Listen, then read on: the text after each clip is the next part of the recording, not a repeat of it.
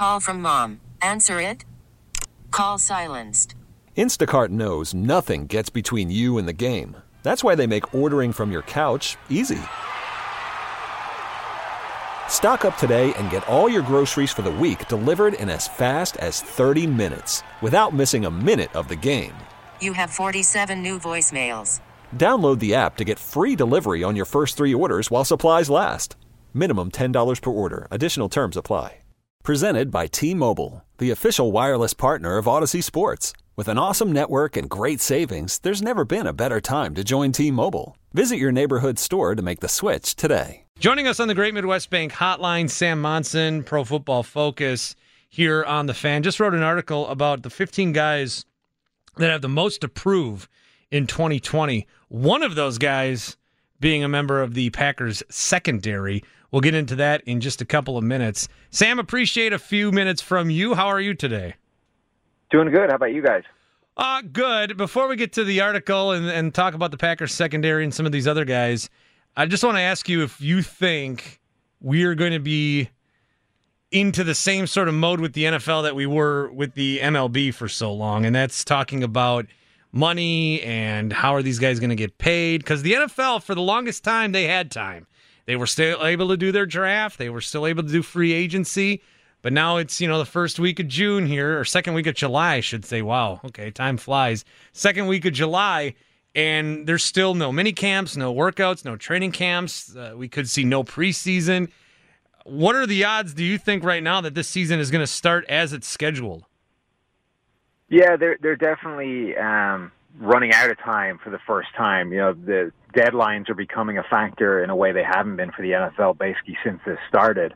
But I think the advantage they have over most of the other leagues that have been affected is I don't think they're in major danger yet of missing a chunk of the season. They didn't have the season interrupted. They're not talking about losing games other than preseason.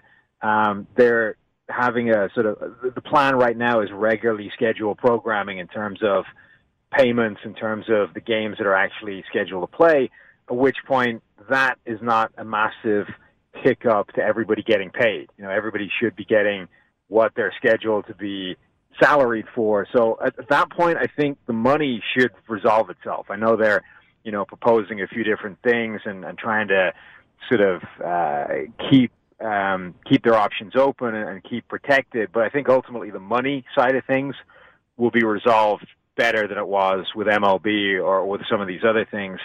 And then it's a case of just seeing how this unfolds. I think they're going to attempt, a relatively normal looking season, preseason and training camp apart. The regular season, I think, is going to be going ahead pretty much as scheduled. And then we'll sort of see, how things unfold, whether they're able to bubble all these teams and keep this thing under wraps and keep on trucking, or whether there's going to be, spikes of this infection and that causes problems. The preseason is such a back and forth thing, at least with my opinions on it, because, it is needed. You do need it. You got to figure out who's going to be on your team, and you got to play other teams. And kudos to the NFL for at least marketing that and having people come to watch those games like it's, a real product.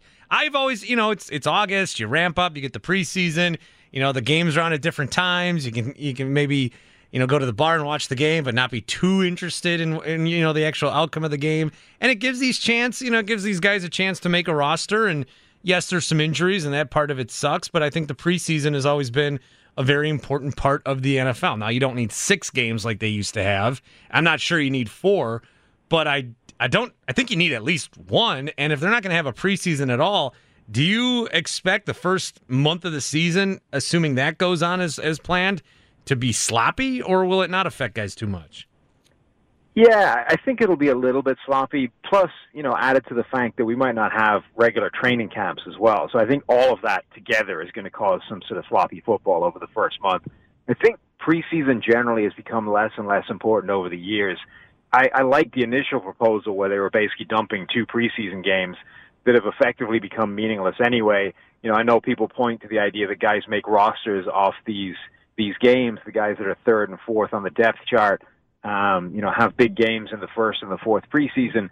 But less and less, I think that's actually keeping guys on rosters anymore. I've seen so many people in recent years have big games in those games, but whatever has happened in training camp already has already sealed that guy's fate. You know, they're not making the roster.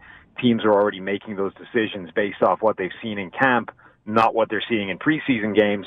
So I think you could easily lose 2 preseason games and not miss anything, and then the other 2 become, you know, half of a warm up for the first teams, and then half of an audition for the second and third team guys. I think if you lost them all entirely, it wouldn't be the end of the world. Particularly the way the landscape is right now with COVID and all those kind of things. But I do think you would miss something. I think it's useful to have at least 1 or 2 warm up games. Talking NFL with Sam Monson, Pro Football Focus. You can follow him, PFF_Sam. Did want to get your thoughts on the Patrick Mahomes deal. Richest athlete contract really ever. 10 years they lock him up for, in addition to the 2 that they had him. Is this a win-win on both sides, or did one side, Mahomes or the Chiefs, come out on the better end? I really do think it's win-win. I know a lot of people are trying to hammer it from certainly from Mahomes' side, you know, the idea that he could have got more money. But at the point where you're banking, you know, $500 million, does it matter that you could have got $600 million instead of $500 million? You know, the way this deal is structured, it is practically almost all guaranteed.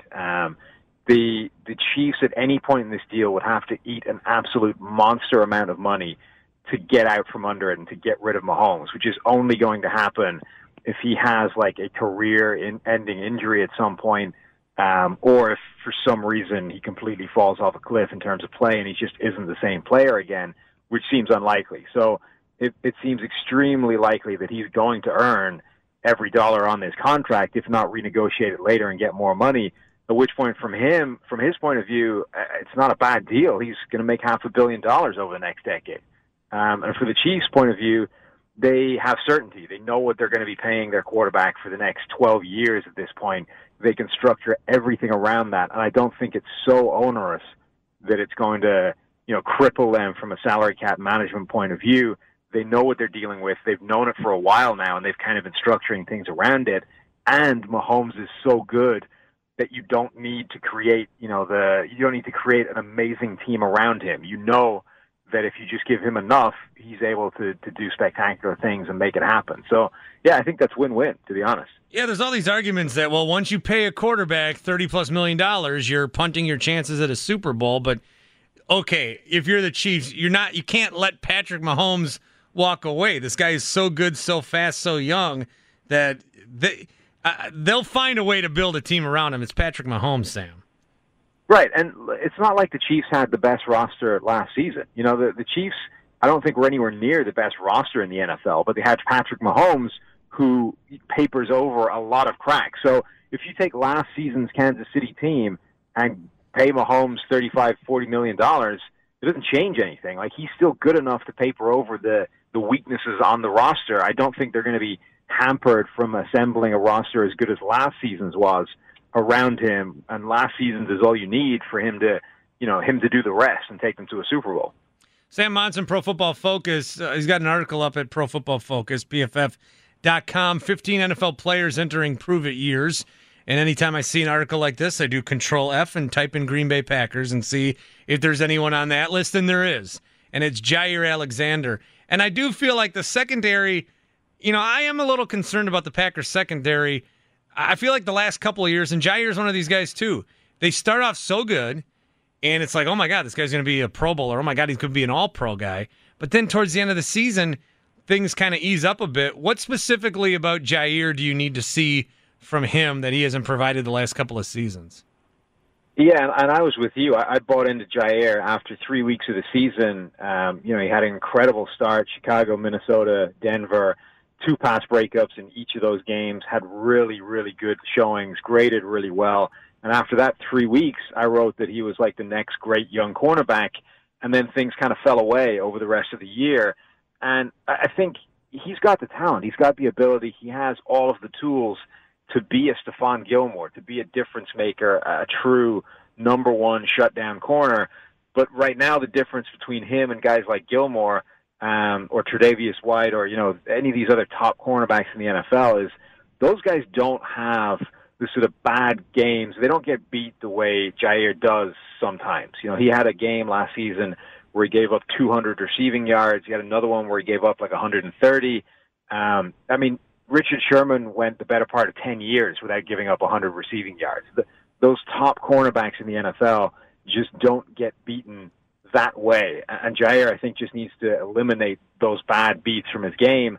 You know, he gave up 5 touchdowns and over 700 yards last season. Again, those top corners just don't get beaten that much. So for all the good he does, he just needs to find a way of consistently eliminating the bad that's offsetting some of that. I think the potential for the Packers secondary is very high. I think the ceiling's very high with Jair, and you know, I'm still trying to believe in Kevin King, and Darnell Savage was another guy who started off very good to start the season, and then, you know, there were some injuries, but then also struggled a little bit. Adrian Amos back in there. There's some guys that they like behind that with Chandon Sullivan, maybe Raven Green. Are they? I don't know if I'd throw them as a top 10 secondary. Are they close to that at least? Where do you rank the Packers secondary off the top of your head?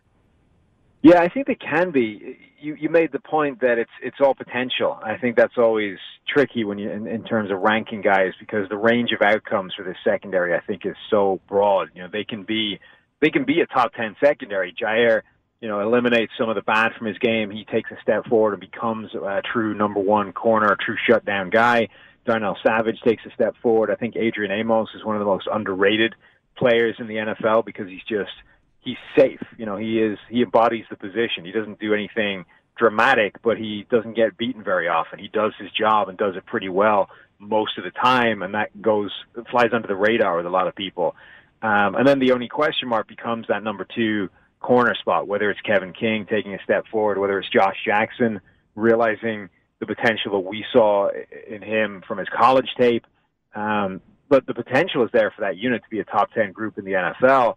But because it's all potential, they could easily be a bottom third group as well. You know, if none of those things happen, and if they continue to just flash the ability to be good or to grade well, then they're not going to be one of the top secondaries in the NFL. They're going to be, you know, a bottom half group. Right. Look at Josh Jackson, drafted second round a couple of years ago to Iowa. A lot of hope for him, but he hasn't lived up to that potential yet in the Packers secondary. Sam Monson joining us. Just a couple more guys I wanted to ask you about here that you put on your top 15 list of people entering Prove It years in 2020. How do you think the Cam Newton New England Patriot matchup goes down? Yeah, I'm really intrigued by how they meld those two things. I think we might even see sort of two different offenses. I think early in the season, we'll see Cam Newton running this sort of conventional drop-back passer, usual offense, that something like what the Patriots have run for years. And then late in the season, you know, when we get to December and when we get to crunch time and the Patriots are shooting for that playoff run, we'll see them start to fold in everything he can do in the run game, you know, and those QB power plays that he's run throughout his career in Carolina that just make him different from any other quarterback we've ever seen. But I think using him that way all the way through the season right now would just be risky, because we've seen those take a toll on his body and take a toll on him physically. And even when he plays, you know, he plays through these injuries and he's just not the same guy. So I think we might see them kind of protect him early in the year and then unleash the full spectrum of what he can do as a quarterback later on in the season. But, you know, Cam Newton is an MVP caliber quarterback at his best. Now, that 2015 season is looking more and more like an outlier to his sort of baseline rather than his true ability or his true potential or the likely outcome that you're going to get from him. But he has that ability in him. So if you can get anywhere near that, you know, it's a colossal upgrade over what they could have gotten from Jarrett Stidham. I was high on the Browns last year. I was not embarrassed about it. I'm going to be high on them again this year. Baker and Odell both on your list. Where are you on Cleveland? Yeah, I think for basically that reason. The same thing was true. We were really high on Cleveland last season. I think they made a lot of smart moves, a lot of good moves, and then none of it worked. It all fell to pieces, and they had to sort of blow it up and start over again. And this offseason for them has been all about eliminating variables and getting rid of potential things that were wrong and shifting all the focus now back on Baker Mayfield. And it's, you know, the offensive line was bad last season, so they went hard on the tackle position and free agency and the draft. They bring in a new system, a new head coach with an offense that has a track record of functioning and doing well by its quarterbacks. You pay big money for a guy like Austin Hooper so you can run these two tight end sets. So everything has been about, okay, now Baker Mayfield, you have no more excuses. Now you're set up to succeed as opposed to last season where you were potentially set up to fail.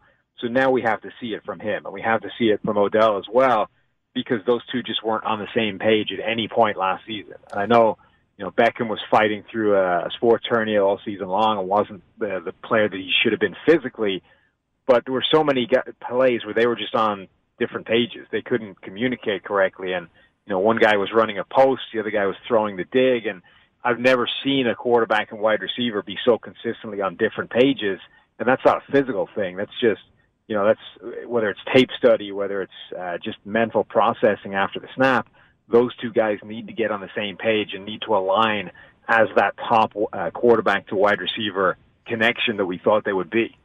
Love the insight, Sam. It's always good to chat with you. PFF.com, PFF_Sam Monson. Appreciate it, and we'll talk soon. Anytime. Take it easy, guys. Sam Monson joining us on the Great Midwest Bank Hotline. Really good voice over there at Pro Football Focus. Has your passion outgrown your home? A Great Midwest Bank home renovation loan may give you the space it deserves. Visit greatmidwestbank.com today. Simply local lending since 1935. This episode is brought to you by Progressive Insurance. Whether you love true crime or comedy, celebrity interviews or news, you call the shots on what's in your podcast queue. And guess what? Now you can call them on your auto insurance too with the Name Your Price tool from Progressive. It works just the way it sounds. You tell Progressive how much you want to pay for car insurance, and they'll show you coverage options that fit your budget. Get your quote today at Progressive.com to join the over 28 million drivers who trust Progressive. Progressive Casualty Insurance Company and Affiliates. Price and coverage match limited by state law.